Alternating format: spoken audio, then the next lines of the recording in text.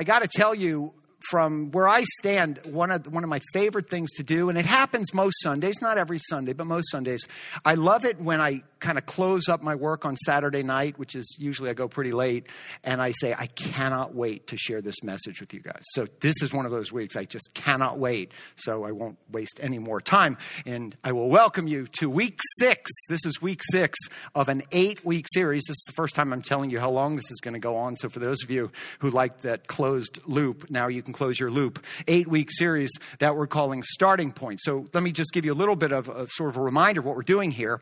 In this series, we've been working on the answer to the question, what if we could start over with our faith? What if we could start over with an adult faith? Because most of us had an original starting point of faith when we were children. And we got that from a grown-up, a pastor or a minister or a priest or a rabbi or someone else came along and they were sort of in cahoots with our parents and they said, okay, here, believe this. And we were kids and we said, okay. And that's what we believed, right? We believed whatever our parents told us to believe, but then we all got older. And for some of us, not all of us, some of us have retained a childhood faith, some of us haven't. But as we got older, we started to notice this gap between the things that our parents told us and then the things that we experienced as we started to live a life in the real world. And yeah, some people never really took a close look at real life and just held on to whatever their faith was. And if you were able to do that, that is just phenomenal. But in the current moment in which we live, questioning faith has become very standard. In fact, on TikTok, and again, I'm not advocating everybody should go on TikTok. I'm not really sure what people are doing with TikTok yet. But I will tell you this, that on TikTok, there's a lot of talk about people who've fallen away from the evangelical movement, people who've fallen away from their faith. They talk about this all the time. So it's becoming very popular. I think there are 20 billion people signed up on TikTok now. That is a lot of people. Is that right? Can't even be. There are can't be 20 billion. Maybe it's 2 billion. So 2 billion people on TikTok. That's a lot of people. There aren't 20 billion people in the world. So anyway, but it's becoming very popular. There's a lot of people hearing about this. And so it's hard to ignore, even if you're very spiritual, it's hard to ignore. Now, other people were raised to be or have just gotten this way over time, to be more critical about things. And you know, I was raised in a place where we question everything. And then going on to law school, you learn to question everything. And so you get very critical, and you can get critical over your faith. And if you're critical, you also notice this gap between the childhood faith you had and your adult understanding of the world. And some people just walked away from faith on purpose. They intentionally walked away from faith and walked away from God because the world convinced them that you're just wrong, that this just doesn't exist. And then there's also this, you're busy.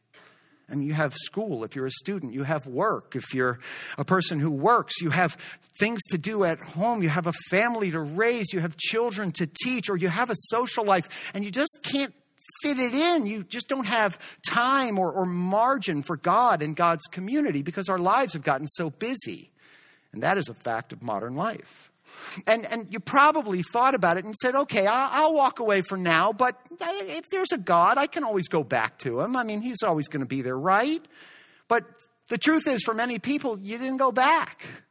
You just went on with adult life, and you experienced the adult experiences, and you did your best to ignore that gnawing, nagging, empty feeling and uncertainty that accompanies a life lived without faith. It's very easy to ignore the lack of faith because you can keep yourself so busy you don't have to focus on it. So that's why we ask the question, well, what would it look like if you just started over?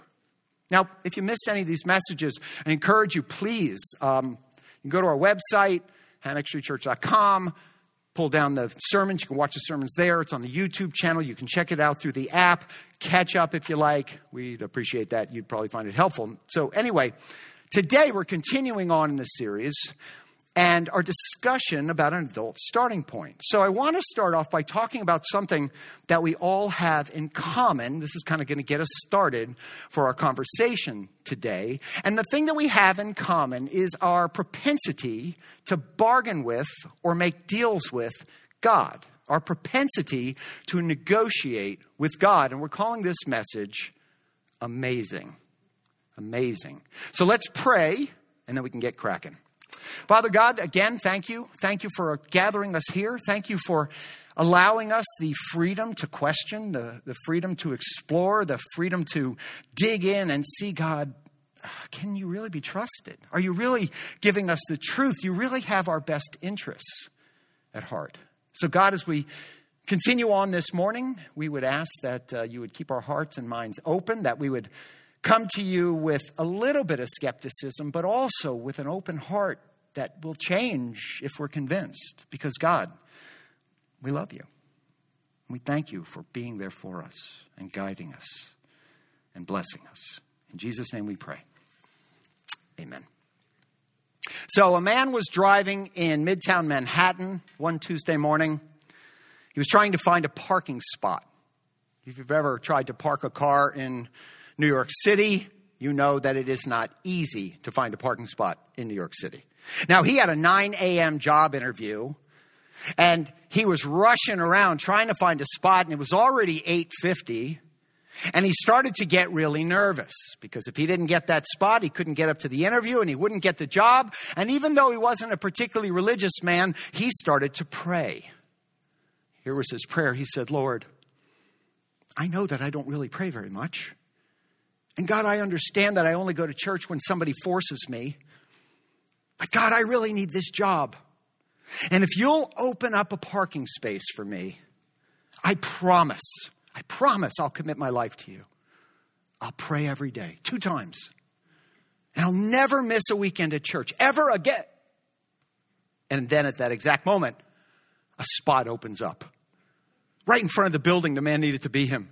So he stopped his prayer mid-sentence, pulled his car into the spot, turned up to God and said, never mind, I found a spot. You have to admit we've all done some version of that. I'm not going to ask you to raise your hands because that would be embarrassing. I don't want to embarrass you, but we've all done that. All of us have said things like, God, if you will, I promise I'll always, right? Haven't we done that? We've made these bargains with God. People in every religion negotiate with their God. In fact, people who don't even believe in God negotiate with God. I've been in hospitals visiting people and standing at bedsides and praying with the believer in the hospital room. And then the person next to me or in the next bed over who aren't believers at all will say, could you pray for me too, please? That's negotiating with a God you don't believe in. C.S. Lewis explained the phenomenon when he said this. Once people stop believing in God, the problem is not that they'll believe in nothing. Rather, the problem is they'll believe anything.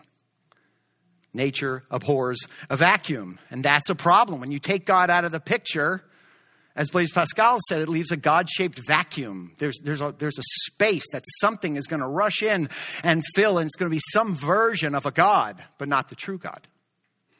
Now, here's the other thing I know about all of us, and I have not interviewed all of you, but I know this to be true. We don't keep our end of the deal. When we make a bargain like that with God, we don't keep our end of the deal. Because you negotiate it, and then it works out in your favor. And what do? You do what the guy did in my story. You say, I got lucky. I was really lucky.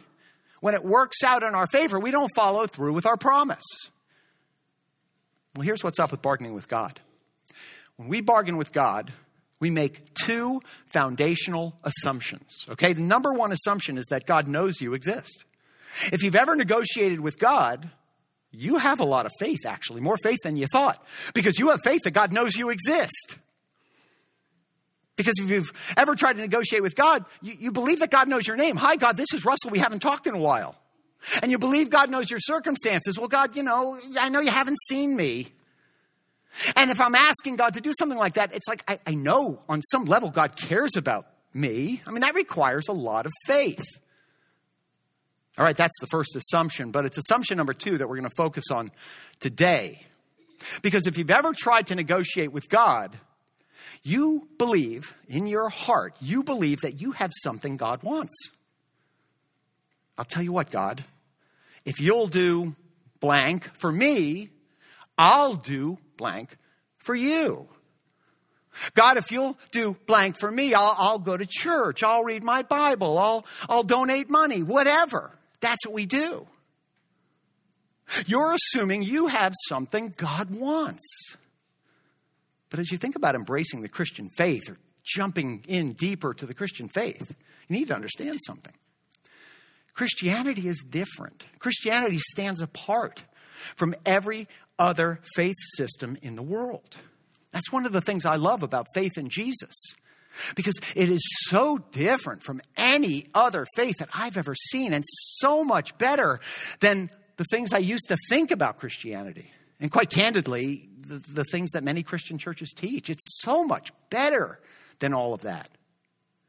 It meant to be a person of faith, it's that God doesn't want something or anything from you. Do you understand? To be a person of faith, God does not want one thing from you. God doesn't negotiate with you because he doesn't want something from you.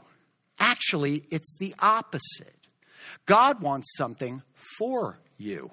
And that is a really big difference. That's the reason you can't negotiate with God. The reason you can't negotiate with God is you don't have anything God needs. God has everything. You don't have anything that God wants. And when you read the story of Jesus, and then you read about the people who came after Jesus and what they said about Jesus, it becomes really clear. The Christian faith is not, did you get that? Is not you getting something from God because God wants something from you. God does not want something from you. God is God. And because he loves you, God wants something for you. For the follower of Jesus, there's one word that summarizes this whole concept, that clarifies what we're talking about, this whole notion. And that word is what? Grace. Odds are you've experienced grace in your life at one time or another. You ever been standing at the checkout counter and you're a few dollars short, or you can't find your credit card or whatever, and the stranger in line behind you gives you his card or her card and says, here you go. They pay the cashier for you.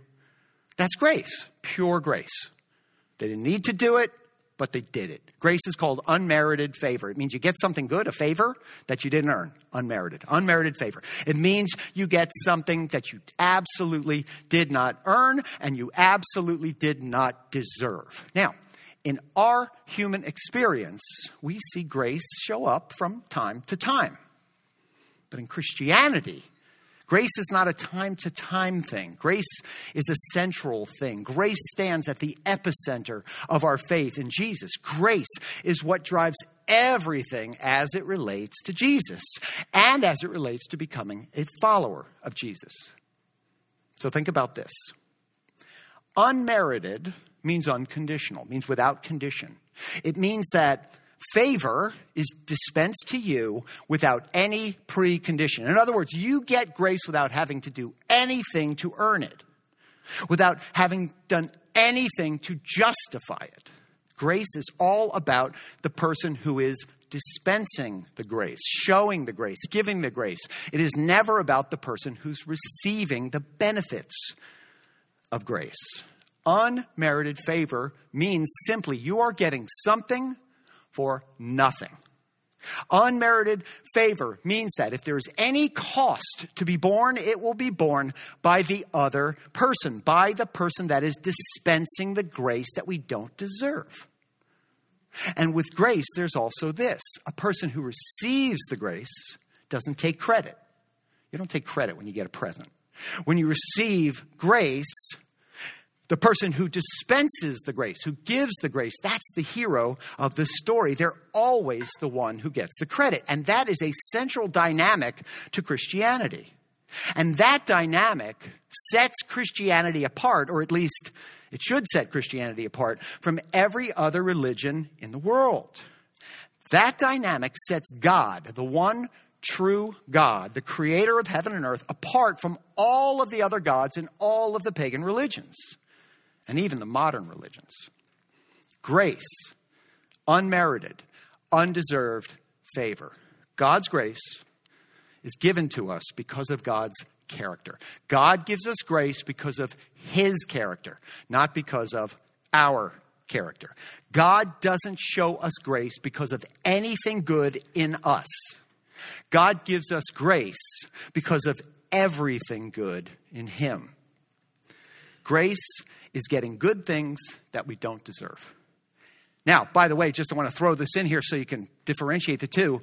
Mercy, which is related to grace, mercy is not getting the bad things that you do deserve. That's why you understand how that works in lots of contexts. In the criminal context, if somebody deserves to go to prison and the judge says, no, you know what, you've got a family situation, I'm not going to send you to prison. That's the judge showing them mercy. In my hypothetical, they deserve to go. The judge shows them mercy and says, you're not going to get the bad thing you deserve. But grace is where we're focused, and grace stands at the center of Christianity. Now, in the New Testament, there's an explanation of God's grace that really brings this point home. And if you've been in church for a little while, you're probably familiar with the story I'm going to tell. But it's actually a fairly complicated piece of scripture. You probably didn't know that. But in this piece of scripture, the Apostle Paul describes the importance of grace and the centrality of grace. That's the focus point in Christianity. So for anyone looking for an adult starting point for their faith in Jesus, this is the focus point. Grace is the focus point. And we can find this story in a letter. It's a letter written to the community of believers in the ancient Greek Roman port city known as Ephesus. Ephesus, by the way, today is known as Selçuk, which is located in modern-day Turkey. Now, we know this letter as Paul's letter to the Ephesians, or the book of Ephesians in our New Testament. So first, let me give you a little bit of background, and then we'll dig into it. Now, in Paul's day, Ephesus was a very important, very busy, very profitable port city. Over the years, it is no longer, it's stopped being a port city because the port filled up with sand, with silt. And so today, it's actually about 3 miles back from the water, from the Aegean Sea. Although there is a report out there that they're trying to redig the port, redredge the port to sort of revitalize Ephesus. So, the book of Ephesus, the book of Ephesians, was a letter that Paul wrote to the Christian community in that location. And it was distributed to all the other Christian communities in the region as well. It's funny how that works. Now we get an email and you can forward the email to countless number of people instantly. Back then, he would send a letter. You would send a letter to one place, and if the letter was important and people wanted to see the letter, somebody would have to take it physically and travel to the next place to hand it off. Travel by horseback, by donkey, by walking, whatever it was. That's the way it used to work back then. Now, we've talked about this before too. When we first meet the Apostle Paul in the New Testament, we were introduced to him by his Hebrew name. Okay, so his Hebrew name in Hebrew is Shaul. Shaul. But we have anglicized his Hebrew name, which is basically taken the Hebrew name and turned it into English language. What have we anglicized it to? The name, what? Saul. Very good. Bible scholars. Now, Paul is merely Saul, but given a Greco-Roman flavor. Okay, so that's kind of how we get that. We've heard it taught many times that Saul became Paul. It's not exactly accurate. He didn't really become anything. He was always Shaul at home and Paulus in his community. That was the custom of his day. And basically, that's the same custom that we have today in a lot of places. People who grow up between cultures, like children of recent immigrant parents, are often known by 2 given names. One in the native language of the parents, and one in the native language of where they live now. So I have a friend whose name is Carlos, whose given name is Carlos, but we know him as Charlie. Okay? The Irish name Ian, the Latin name Juan, those are both anglicized to what? John. Okay, that's it. All right. Anyway, when we meet Saul, when we meet Paul, he was persecuting the church. He was going after the believers in Jesus. We can read about that in Acts 7. And in Acts 7, Paul's part of this angry crowd, and they're stoning Jesus' disciple Stephen to death. They're dropping big rocks on him and trying to kill him. And Paul's standing there encouraging them, saying, yeah, kill that guy. So Paul's life's work at the time was to do just that, was to root out the members of the Jesus-following community, arrest them, punish them, make sure they never went back to this Jesus guy ever again. But in a really I think it's just a magnificent display of God's very sublime sense of humor. God took this persecutor of his people, Paul, and God made Paul one of his people. And indeed, God took Paul and made him one of the most famous of his people. Paul became the Jesus follower who planted more Jesus-following communities in the early ancient world than anybody else. Paul wrote this letter. And he wrote this letter while he was in prison. He was imprisoned in Rome in about 65 AD, which is roughly 30 years after Jesus' earthly life and ministry had ended. It was roughly 35 years after Jesus had ascended to heaven. It was during a time that there were still a lot of people alive who'd been with Jesus, who had seen Jesus, who had experienced Jesus' ministry. So that's the time in which Paul wrote this letter. And though Paul addressed the letter to the Ephesian community, to the believers in Ephesus, this letter is written for all of us. And it's in this letter that Paul gives us some phenomenal insight into what it means to fully understand and appreciate God's amazing grace. All right, that's the setup, okay? So now we're going to Ephesians chapter 2, verse 1. Here's what he says to the Ephesians. He says, "As for you, you were dead in your transgressions and sin." So Paul just comes right out of the box, really aggressive. All right, if anybody fights or boxes, that's one of the techniques is instead of hanging back and seeing what's happening, you attack real quick. That's what he does. Comes real aggressive. Says, you guys are all dead in your sins. By the way, dead in this context doesn't mean physically dead, right? Because they were listening to him. It meant you're all dead to God. It meant you have absolutely no relationship with God. That's what dead means in this context. And then the next few verses, which we're going to go through quickly, Paul kind of talks about how far we all are from God, or they all were from God, and the way they even failed to meet their own sort of self-imposed standards. So here's how Paul says that. He says, "In which you used to live when you followed the ways of this world and of the ruler of the kingdom of the air and the spirit who is now at work in those who are disobedient." That's the spirit of Satan that's in our world. "All of us also lived among them at one time, gratifying the cravings of our flesh and following its desires and thoughts. Like the rest, we were by nature deserving of wrath." Okay, so that's Paul saying, I know, listen, you guys are all dead. You're not alone. A lot of us are dead here. That's kind of what he's saying. But then he kind of hits a transition point. He pivots. Okay, this is a pivot here. But it's interesting. In our typical English translations, and there are a lot of English translations of the Bible, by the way, don't fall for the story that the English translations are less accurate than the earlier translations. They're not. They're just different. Every translation goes back to the original and back to the manuscripts. It doesn't just translate off the previous translation. So you're not playing this continual game of telephone when you tell a story and then it gets changed down the line. It's not the way Bible translation works. But in our English translations, you can kind of miss how important the pivot is, because in English, it's different than in Greek. The transition words, when translated into English, kind of get buried in the middle of the sentence and you lose it.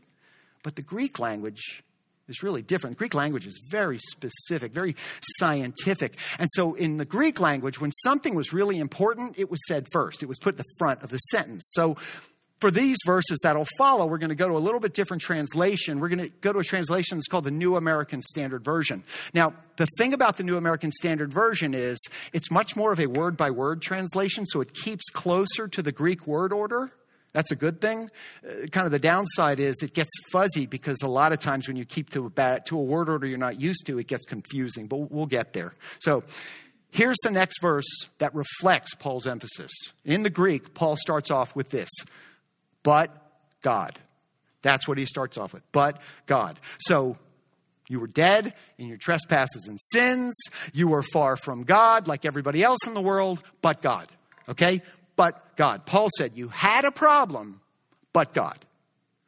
Now, the reason that this is important is that the traditional way of praying to God and the traditional way of approaching God seems to be this: hey, God, I've done some bad things, but I'm going to do better from now on. God, I haven't talked to you in a while, but you'll be hearing from me more from now on. God, I really messed up this time, but I, okay? That's what we do now. But Paul is saying something opposite. Paul's saying, okay, that's how you've done it in the past. But God has something new for you. When you realize that you have transgressed, when you realize that you've disobeyed God, when you realize that you're dead in your connection to God, when you realize that you're far from God, when you realize that you need to start over with God, you need to realize it's not a but I that comes next. It's a but God that comes next. And here's what Paul said. We'll continue on with this verse 4. But God, being rich in mercy. Okay, so now it's saying, but God's going to act. It's going to tell us why he's going to act. God being rich in mercy. God had so much mercy that he had mercy to spare. He's rich in mercy. He's got enough mercy to give mercy away. He's got mercy to spare. Paul understood the mercy of God. Paul understood that God should have killed Paul for what he was doing, for trying to destroy the church. Paul recognized that God had a justified reason to vaporize him. But instead, God said to Paul, in essence, oh, missed the big shot? You're going to destroy the church by putting all the believers in prison, are you? I got an idea. I'm going to show you just how rich in mercy I am.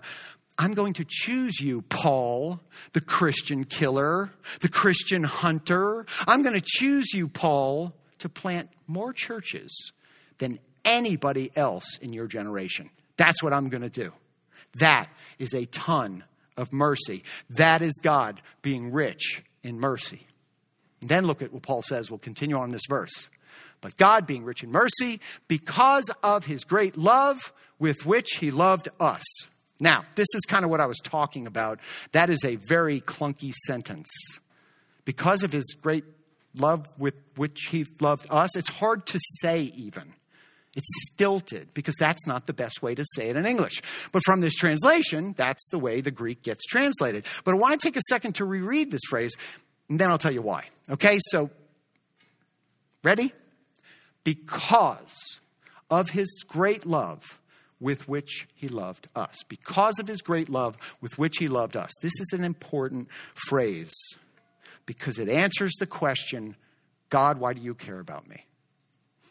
It answers the question, God, why would you listen to my prayers? It answers the question, God, why would you even give me a second chance? It answers the question, God, why would you even pay attention to me? Or, God, what have I done to deserve your paying attention to me? And God answers those questions by saying this, there's nothing to do with you. Nothing at all to do with you. I care because of the great love with which I love you. It has everything to do with God's love for you and nothing to do with you. So let's do this one more thing. Now you see the word up there. It says he loved us. Change that to me because that's the essence of God's grace. So Paul is building this case. And if you're considering Christianity or trying to come back to your faith, this is central. When considering Christianity, it is important for you to understand how different Christianity is from the way that life works on earth. How different Christianity really is, possibly from the way you thought it worked. God loves us so much. God shows us so much mercy because of his great love with which he loved us, with which he loved me. That's why you don't have to negotiate with God. That's why you don't have to bargain with God. You don't have to bargain with God or negotiate with God because God doesn't want something from you. God wants something for you. So now we're going to put it all together. But God, being rich in mercy because of his great love with which he loved us, even when we were dead in our wrongdoings, God made us alive together with Christ. By grace, you've been saved. God made us alive with Christ even when we were dead in our trespasses and sins. Even when we were dead in our wrongdoings and transgressions.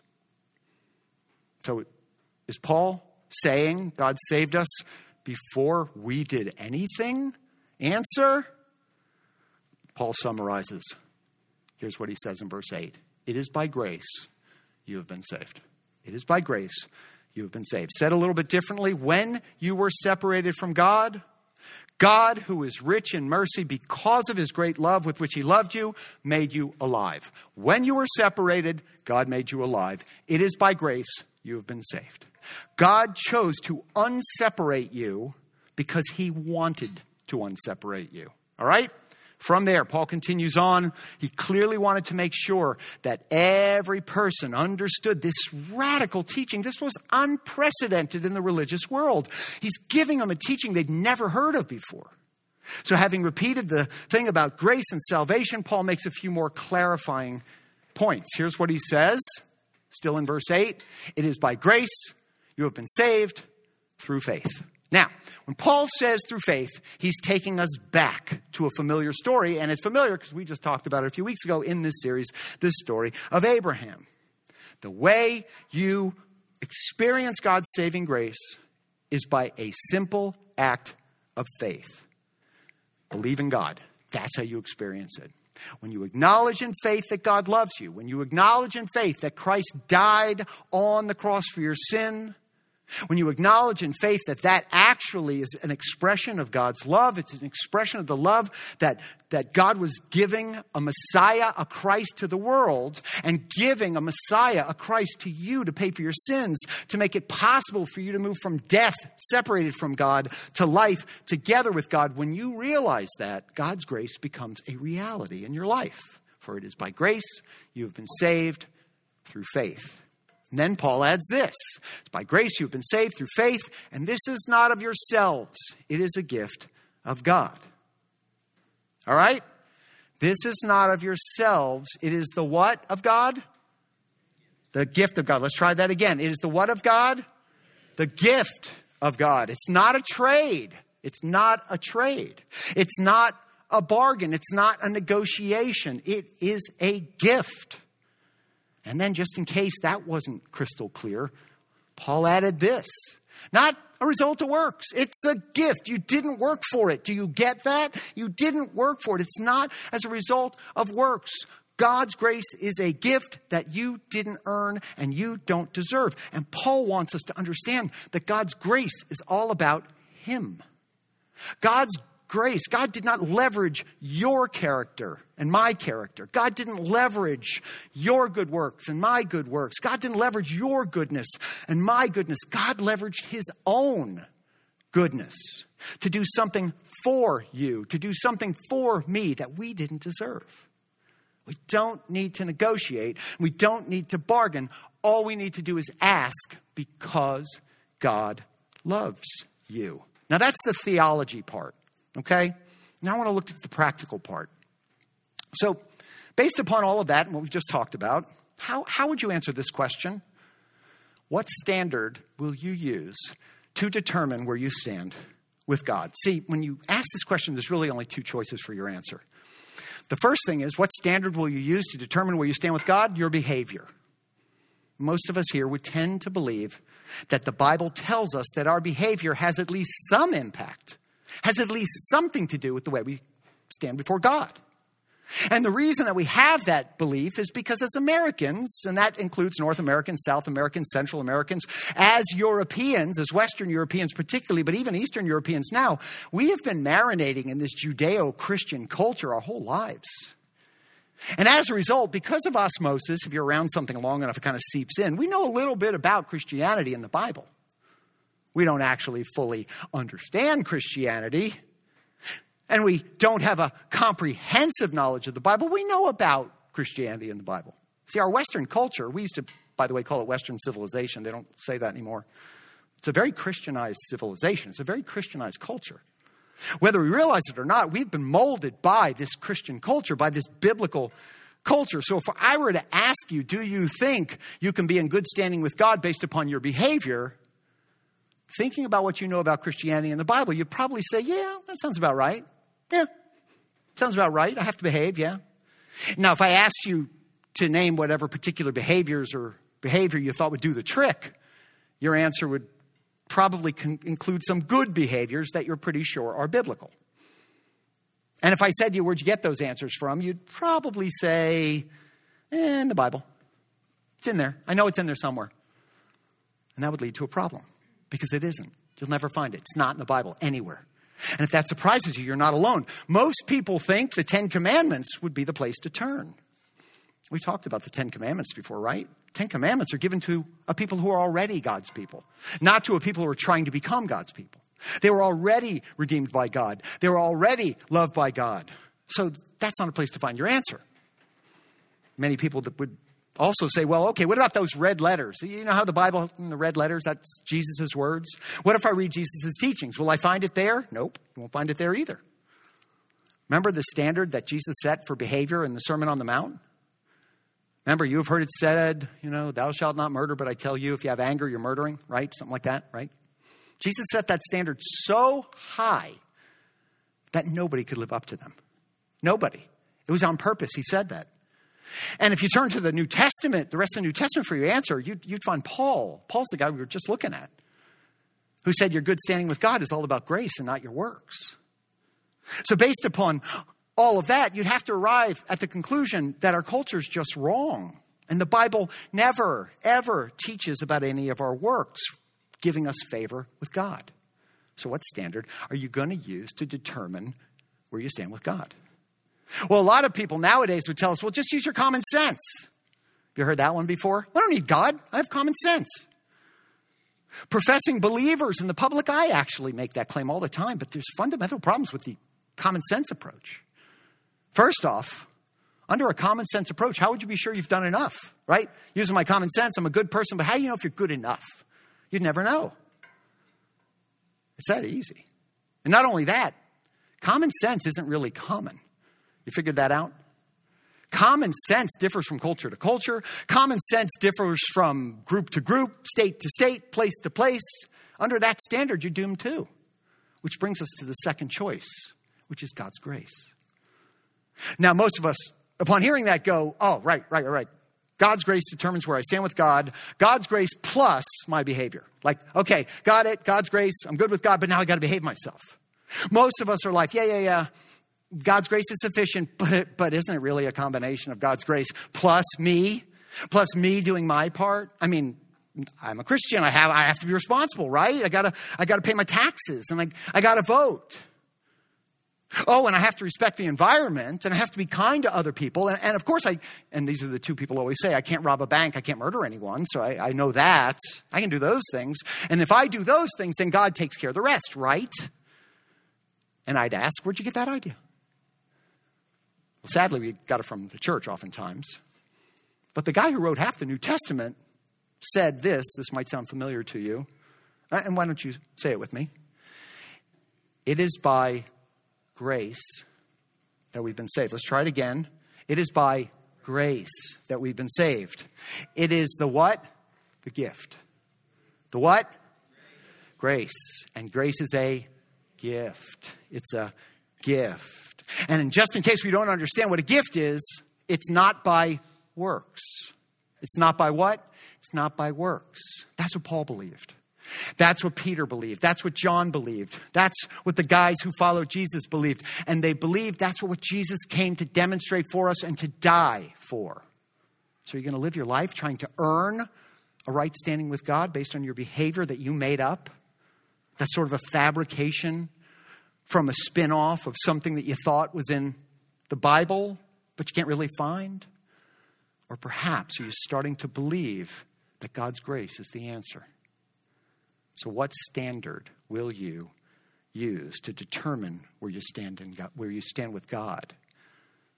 What you do for you or what God has done for you? Remember this, and we'll wrap up. All of the world's religions are about do.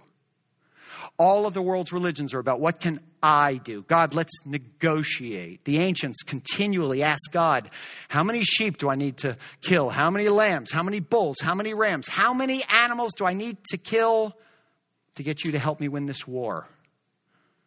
Because the thought was the more animals we kill, the more enemies God will kill for us.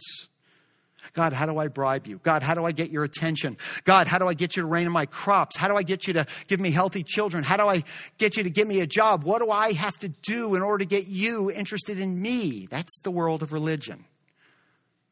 And on your best day, you don't know the answer. You'll never know the answer. Because nowhere on the planet is there a prescription for how good you have to be to get God to say, well, that was good. Okay? Christianity is not about do. It's not about D-O. It is about done. D-O-N-E. Do versus done. Bill Hybels came up with this years ago. All the to-dos are a response to what God has, as Andy Stanley says, to done. That was funny. Do you know why Christians forgive? Because we've been forgiven. Do you know why Christians give? Because God gave. Do you know why Christians serve? Because we've been served. Do you know why we're kind to each other? Because God has been so kind to us. Do you know why we submit and surrender to one another and put other people before ourselves? Because at the cross, God put us first. I don't know what you've heard, but I am telling you, look in the New Testament and check me on this. Check this out. Do a fact check. All the to-dos in the Christian faith are a response to what God has already done.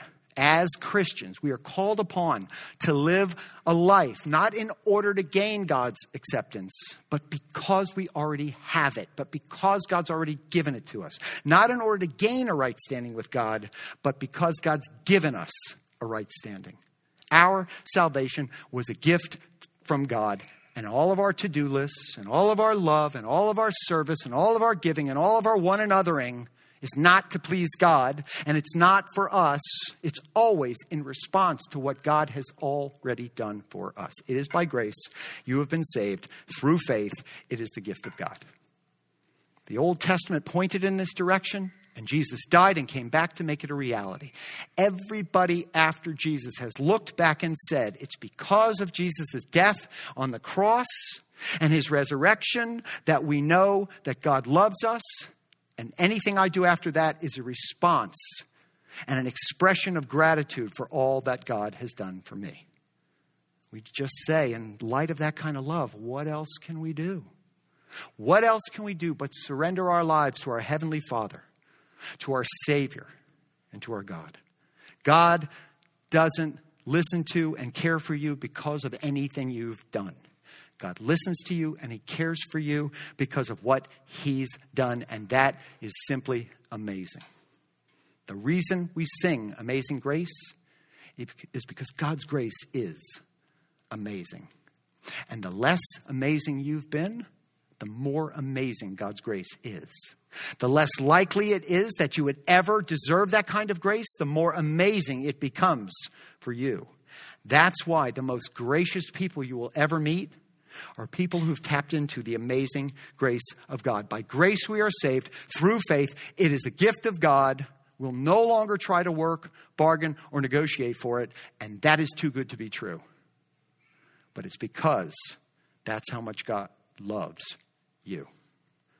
So as we wrap up, here's the question I want you to ponder as you leave here today.